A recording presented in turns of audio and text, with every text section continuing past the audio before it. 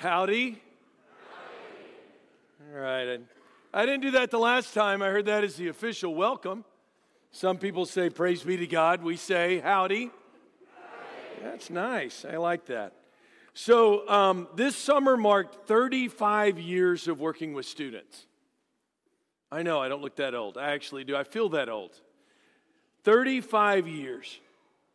And in that 35 years, a lot of things have changed. So again, where's my children from the 80s? Where are you? Let me tell you what happened when we went to summer camp, okay? So on the last night at camp, the cry time, right? Our mountaintop experience, our youth ministers would light fires. Now, I grew up in Dallas. Y'all are down here in Bryan. It's 100 bazillion degrees, but you had to have fire to end camp, right? And you held hands around the campfire. Now, here's what you don't know. Like, you're wearing shorts today. I see two young men wearing shorts. So displeasing to the Lord. Because you remember, I wish I was making this up, right? So we did not wear shorts at camp. You can wear them everywhere else. And if you played basketball shorts are like way up here. So somehow at camp, you did not wear shorts because if you saw a girl's ankle, you would lust and go to hell. So, we always wore pants. And we're around this campfire, and every good youth minister would sing this song. It only takes thank you. This is a God's church right here. So, and the last part is, I'll shout it from the mountaintops. See, you say howdy, okay? We would do that because we didn't really talk out loud in church. I think I saw some hand raisers here this morning as well. But we would yell, praise God, and we look around, and the sky had not fallen in on us, and the fire had not flamed and consumed us as unapproachable worship. So our youth minister would say, do you really want your friends to know Jesus? And we're like, yes. And by this time, we're crying. So we sang it again. I'll shout it from the mountaintops. Do you really want your friends to know Jesus? And he'd say it like that, Jesus. I'll shout it from the mountaintops. He had to wait for the echo. I want my world to know. And it's so fun. Now we go from there to a dorm devotional, cabin devotional. We didn't have air conditioning because people didn't love kids. So we're in these hot areas. And our counselor would pull out a ball of yarn. How many of y'all remember the ball of yarn? The ball of yarn was classic youth ministry. I would take a ball of yarn, I would throw it to Jeremy, Jeremy catch it for me, and then I knew Jeremy for like 3 days, but I would hold on to the yarn and say, Jeremy, I've known you for 3 days, but you're my very best friend, and I love you so much. We were 17-year-old young men crying like babies. It was awesome. And so he would hold on to it and throw it back there to Brian. Brian, catch it. Brian, catch it. And Jeremy would say, I know I don't even know who you are, but we're Aggies, and I think I love you right now. And I'm just like, oh. Brian would finally throw it back to me. We'd all be crying. And then our youth minister would say, Jeremy, let go of your part of the string. He let go. And this web made out of yarn would just drip down a little bit, dip down a little bit. And our youth minister would say, we need everyone here. I was probably 10 years old the first time I did that. And it's still planted right here. I remember the faces around the circle. I remember how hot the fire was. We still complained about 501 button-fly jeans. Why can't we wear our jams? I'm just going to do church for myself for the first 3 minutes. So all you 80s people, just spotting you out in the crowd. How much has changed over the last 3 decades? I'm going to do something weird today. Do you know I was asked 3 times by the church leadership, do you have any slides for this morning? Do you have slides? Where's your slides? You're wanting slides. You have no slides. I'm actually just going to preach from the Bible. You know, it's weird. I have no slides. Dean's like, do you want slides? No, this is a no-slide sermon. Are you sure you don't want slides? I don't know how many times. They made this one. I didn't ask them to. They have to have a slide. Isn't that amazing? Back in the day, we'd go to youth rallies. Y'all are sitting correctly. That's what we would do. You didn't raise your hand. You listened. We were going to tell you what to believe because it's the right way. And if you die tonight, would you go to heaven or hell? I love the altar call. We probably should bring it back. But we sing Just As I Am or I Surrender All a bazillion times until everyone who even had the potential for getting baptized, you will find a way. So I had this lady in 6th grade. It's my first mountaintop experience, Camp Cisco, no shorts, hot scorpions. And she approached me because I didn't become a Christian until I was in high school, which for Church of Christ kid, 5th grade is the age of accountability. They thought something was wrong with my mom and dad. It's like, David. So 6th grade, this lady comes up and goes, Dave, why haven't you been baptized? I'm at camp. And I panicked. I lied. I said, I'm going to do it this Sunday night. And I just ran away. And instead of going to church, I watched Mutual of Omaha and Disney. So, I mean, I just kind of, I didn't make it to church. But every youth rally after that, and usually when my buddy Jeff Walling is speaking, because Jeff, I love to make fun of him, and I hope he gets this, because he can read the phone book, and it'll make you feel like you need to respond. He has that voice, right? And if Jeff was preaching, I would sit right in the middle, and this lady would turn around, and I'd do this. She'd go.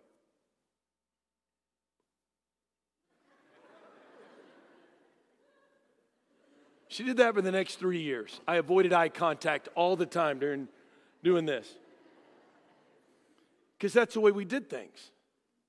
And it's right here, and we laugh about it, and there's a goodness about it, and it grounds you. Today, we have PowerPoints. Today, there are more books about how to do youth ministry than we've ever had. We have videos. We have professors. We have research. We have some of the greatest camps with smoke machines and stuff, just whatever stuff. I built a tree 2 years ago that could swing people. And we made it a point. I've been to Houston where this guy created on stage an entire playground with a rocket ship slide. It was awesome. And still, 50% of our young people will walk away from the Lord when they go to college. That's across denominational lines. Best research I can give you.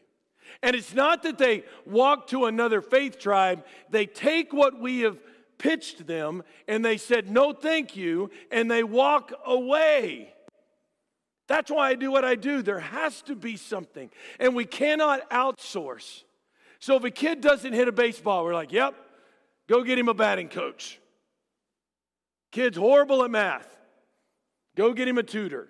You cannot do that with spiritual development. We can't outsource it. It's our responsibility. So Deuteronomy 6, a brother of mine, where are you? We were talking, we researched it, and it would be awesome to talk about all the different elements.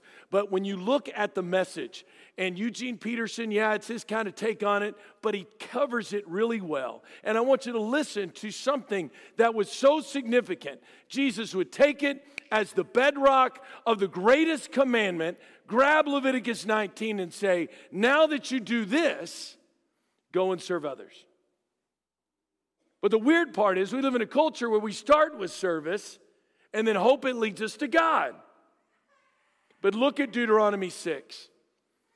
From the Message, here's what Eugene Peterson says. Attention, Israel. God, our God, God the one and only. Love God your God with your whole heart. Love Him with all that's in you. Love Him with all you've got. Write these commandments that I've given you today in your hearts. Get them inside of you. And then get them inside of your children.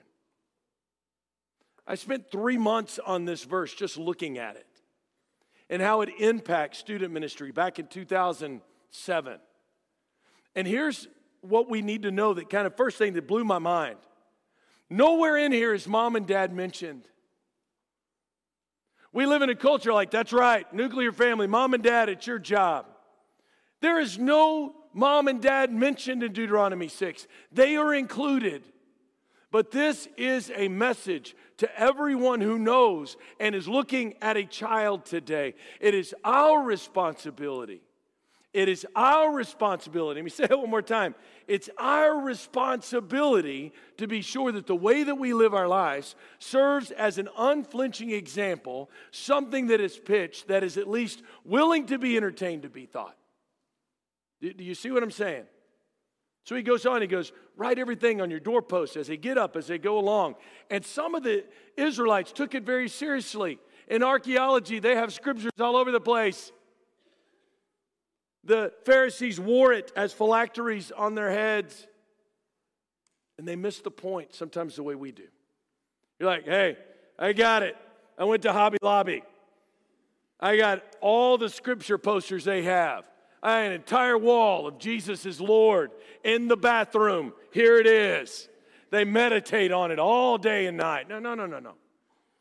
That's great. But reductionistic, here's what they're saying in Deuteronomy 6. As adults, parents and surrounding adults, we are to set such an unflinching example so that all that we do for those who follow behind us have no doubt of our devotion and dedication to the Lord, period. That's it. So if I were to teach this lesson, then I go out and we're about to do our little parenting section, and I'm like, I don't like this sandwich. This sandwich is awful. I'm a speaker. Give me good food. You'd be going, who is this clown? If I go get gas and I'm about to leave town and you, hey, how are you doing? Leave me alone. I'm off the clock. Or I'm yelling at an attendant. Guess who's watching that? Entire community, because my job is to impress upon the next generation their God, and it's your job as well. You're like, I don't even like kids. So I'm sitting in my place. My kids are gone. I don't like them. They have blue hair. So do you. Get over it. Because they're watching, right? So who's your five, and are you part of a five? Our job is a very important job and a very serious game of pitching and catching. I'm a good teacher. I can entertain students. I can take weird activities and introduce Jesus. But I am not good enough to out-teach what happens in your home and what happens in the surrounding adult community. I'm not that good. So, where's my friend? Come on up. You don't even know you're doing this. Stand right there. It's going to get awful for a moment. Okay, so all I want you to do is catch this ball. Have you ever caught a ball? Yeah. Okay, go ahead. What? Can you believe that? I mean, I don't have all the time in the world. Did you break something? Here you go, Josiah. Do you play baseball? No. Really? What's that against the wall over there? That's weird. Okay, so it's amazing. I thought you said you could catch a ball. You what? What? I did. Said I wasn't paying attention. Okay, you ready? Now, all right, I got a gift for you. Dude, it's not my fault. Catch the ball. By the way, where's my coaches in the room? You know what every coach knows? You never say catch the ball, do you? They know they didn't catch it. You say things like, look it in. Bring the ball in. You actually coach them. Let's see what happens. I've given you something in your hand. It is the great sticky toy that costs $1.50. This is how I'm going to end my sermon. If you don't want to catch it, it's your fault. But look at that. Look at this. Are you ready? Yeah. That's good. All right. That's what we're doing. Nice. That's good. I knew it was going to happen. It's good. Are you ready? Are you ready? Question. Hold on. This is good. You're totally landing the plane before I could even take it off. Why would you try to catch it with your hand when you have something in your hand? Okay, whose responsibility is it to catch?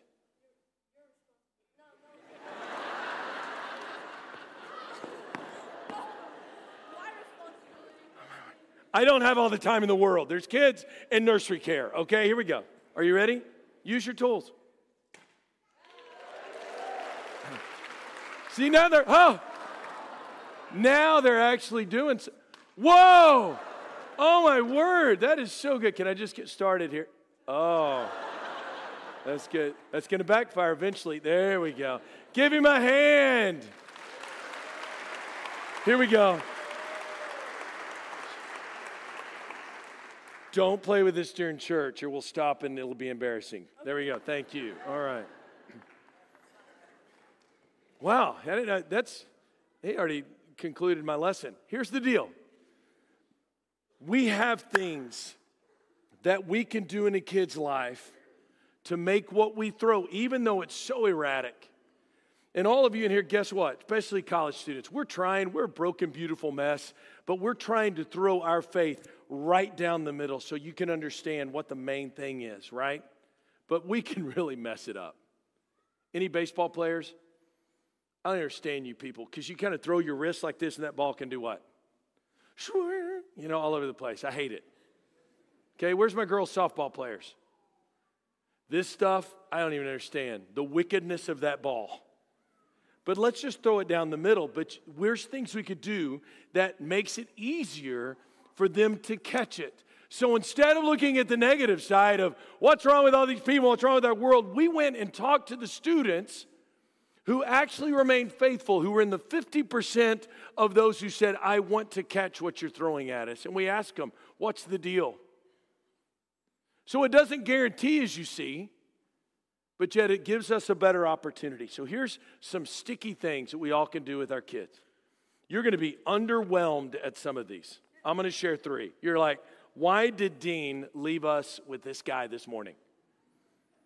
First thing, you got to write it down, or you can speak into your phone, or just hold your phone up. Number 1 sticky factor. The kids who were part of the 50% who made it is this.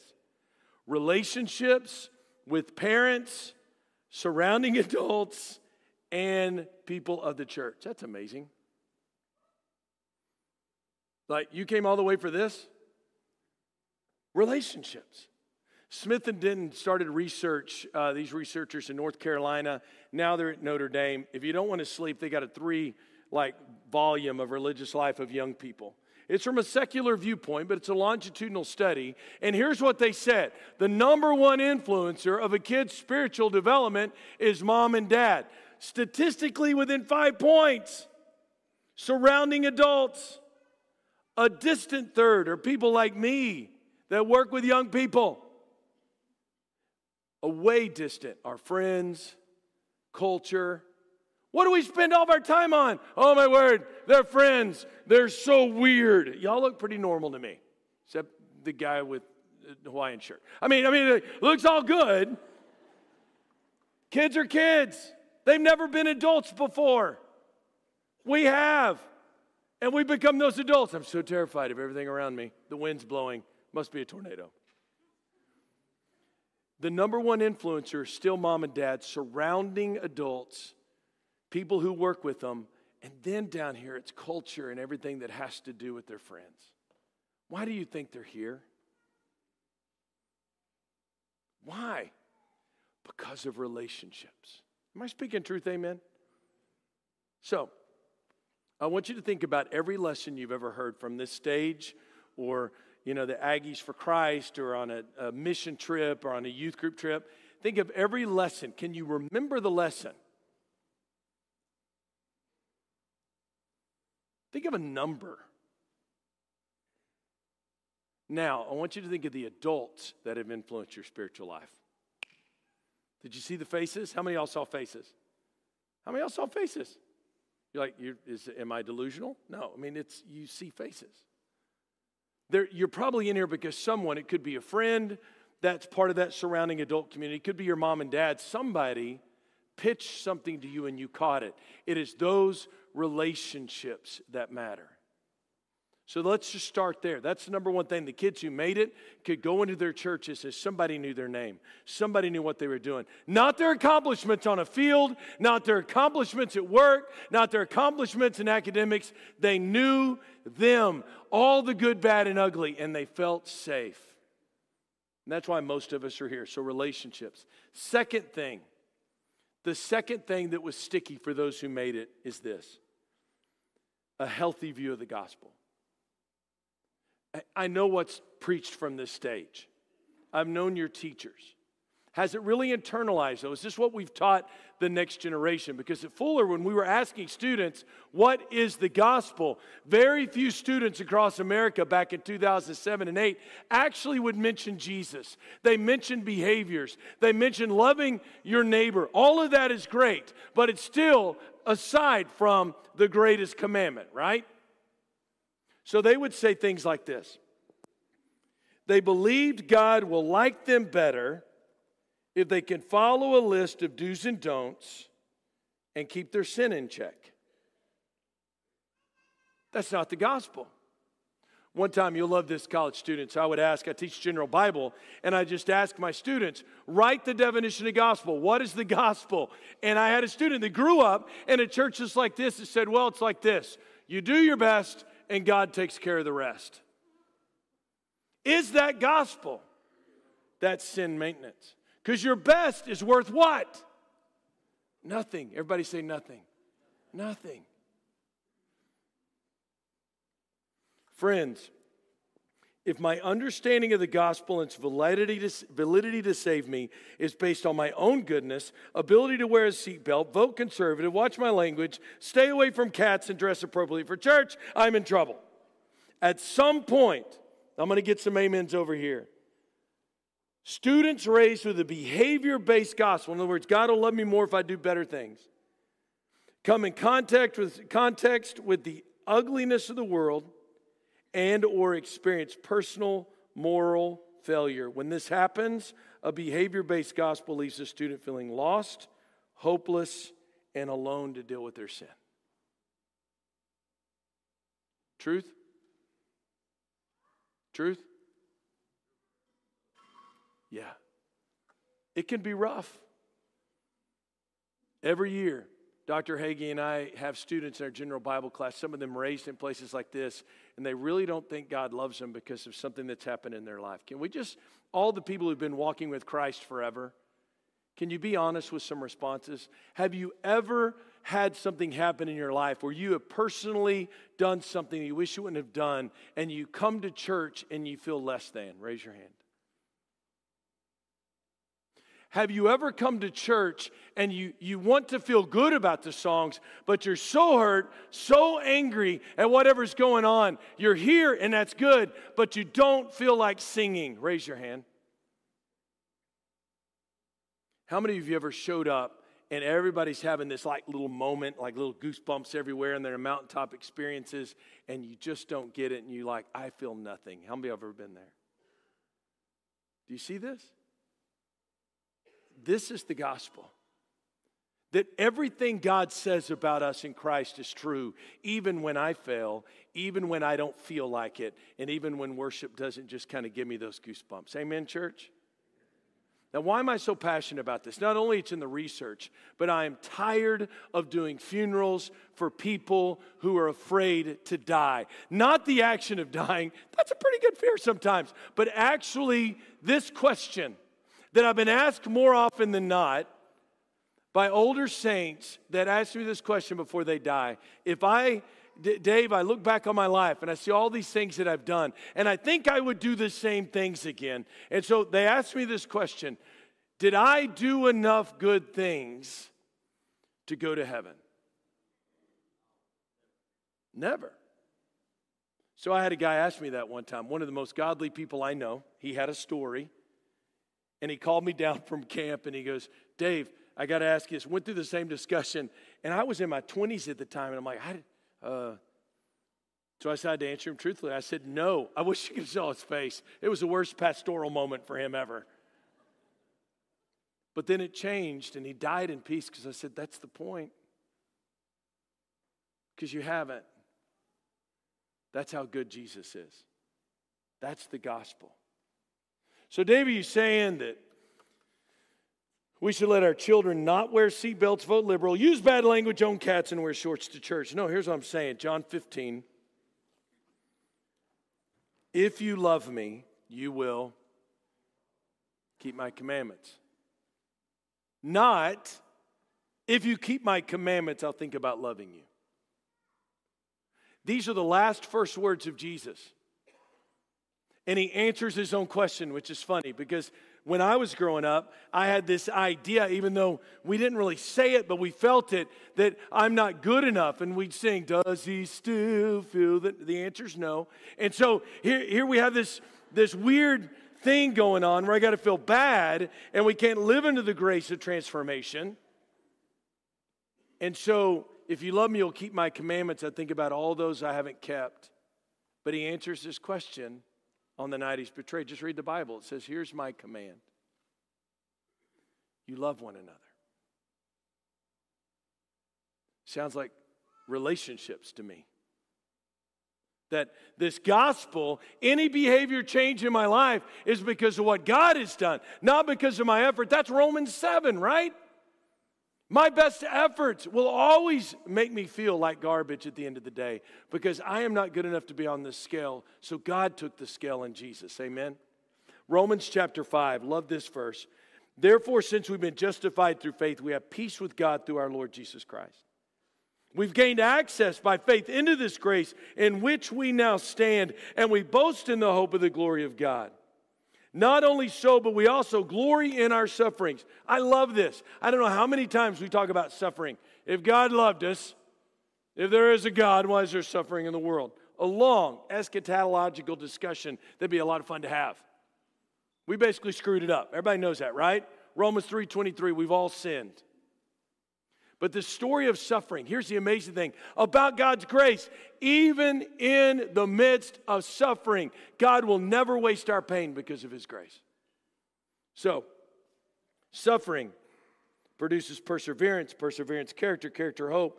And hope does not put us to shame because God's love has been poured out into our hearts through the Holy Spirit who has been earned by us. Nope, who has been given. You see, at just the right time when we were still powerless, Christ died for the ungodly. Very rarely will anyone die for a righteous person. I love this. Oh, hey, maybe a good person. But God demonstrates his own love for us in this. While we were still part of the Aggies for Christ, Christ died for us. While we were still regular church attenders, Christ died for us. Let me look at it in the original Greek. While we were still... What does it say? Sinners. Christ died for us. That's huge. Before you could ever come to church, before you could ever say a prayer, before you could ever open up your Bible, before you could do anything, he goes on to say, while you were an enemy of God, Christ still died for us. God's plan is to bring us into a relationship. He not only loves you, but he likes you. I don't even like you sometimes. You don't like me. Isn't that amazing? That's the kind of gospel that when you screw up, God says, come on, let's fix it. When you don't feel like it, it means nothing. Read a third of the Psalms. Half of those are very challenging, aren't they? Half those Psalms, they don't feel anything but anger towards God. Do you realize that a third of the Psalms? Am I right with that, Dr. Hagee? About a third.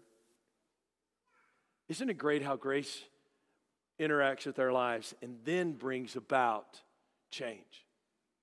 That's a healthy gospel, amen? So look at the person next to you and say the gospel's good. Go ahead. All right. So, the third thing I want to share about, and there's other stuff, but I want you to know this. If we have real relationships, if we're teaching a healthy gospel, the world is a tough place. The ocean is different from the 1980s. We're not hanging around campfires without our shorts on, right? And now we even know how to make fake fire. The world is different.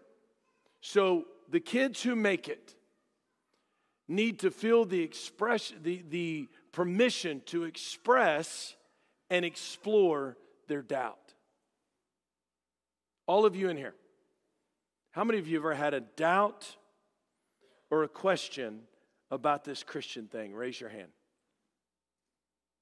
All of us. I'm not saying that you didn't have faith, but there's times like, what does the Bible say about this? And there's all kinds of questions. It could be creation, evolution. It could be women's role. It could be music. It could be baptism. It could be denominationalism. It could be other religions. All these things come out in the research. Today, one of the big ones is, how are we supposed to deal with all the same-sex stuff? If we don't talk about all of these issues among God's people, they will pick up their phone and say, hello, Siri. We have to have the courage. And as I said in class, and as my mother used to tell me, it's a great thing, that if you don't have the answer, if you could just say, we could look at it together. Let's go look at the Bible and figure this thing out. That is more important than coming up with the same answer. Am I speaking truth? Just listen. Let's have the discussion. And when adults enter into discussion with young people and they feel the freedom to take their faith that they love because they trust us in a relationship and we've taught them the gospel, and then they're able to say, how am I supposed to live in this world today? And a group of old people come in and say, let's talk about this because we can work this out together. All of the skin of the validity of what we're pitching to the next generation catches hold. And it looks real. But when we dismiss questions and exploration of truth, because this is what we believe, they're going to walk out our doors. Because they're like, you won't have a discussion. Your faith isn't applicable. I don't understand. Here's what Proverbs says. Indeed, if you call out for insight and cry aloud for understanding, and if you look for it as for silver and search for it as hidden treasure, then you will understand the fear of the Lord and find the knowledge of God. The last thing I want to share, because I got a little bit of more time, a sticky thing is real relationships. You notice we said, who's your five? And we've been talking in class, we'll talk about with parents, these young people, college students, all of us need to have a list of individuals that are part of our five. What do I mean by that? Is there someone, your kids, your students, those you're in a relationship with, if they can't talk to you, there's someone else they could talk to? Because we've already had those. A lot of us are here because we had people other than our parents, other than our grandparents, people that spoke into our lives. They need to have those real relationships. And we need to have those real relationships. You know what the Christian F word is, don't you? Thought that would get your attention. Fine. How are you doing today? Fine. We know you're not fine. You're dying. Something's wrong. Oh, I'm fine. Really? We saw you have a fight with your family in the car, and you come in here and you got coffee. You're like, I'm fine. No, you're not. Why is your wife crying? She has something in her eyeball. We have a tendency to say, oh, I'm blessed, or Texan, bless your heart. When we walk past people, and perhaps even we say howdy, when you see that look in somebody's eyes going, I need to go grab them and say, you're not well. Those real relationships were a huge authenticator and sticky part of kids who've made it. Because they saw the adults in their lives really getting involved. And in youth group, they really got involved. And in college, they really got involved.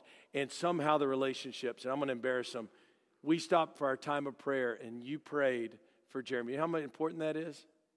And that you included me in that? Why did you do that? Huh? You haven't even met me. How do you love me? Wow. I believe that. I believe that. Jeremy, why were there tears in your eyes when we were crying?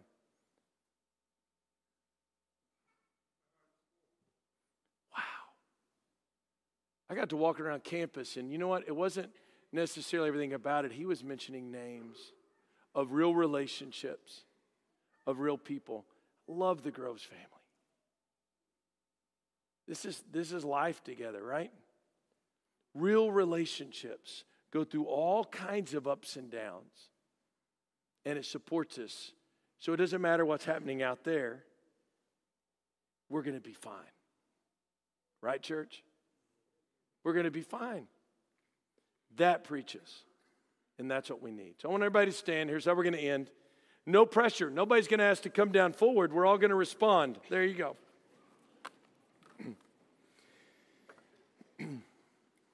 The first thing I want to ask everyone in this auditorium is, how is your pitching? Moms and dads, youth group kids, college kids, adults, teachers, bus driver, whatever you do, look behind you. How well is our pitching? Is the main thing the main thing? Because people are watching. I'm going to read a verse that's going to kind of give us a little bit of weight as we leave, because it's important. It never made Vacation Bible School. We have no songs about this verse for obvious reasons.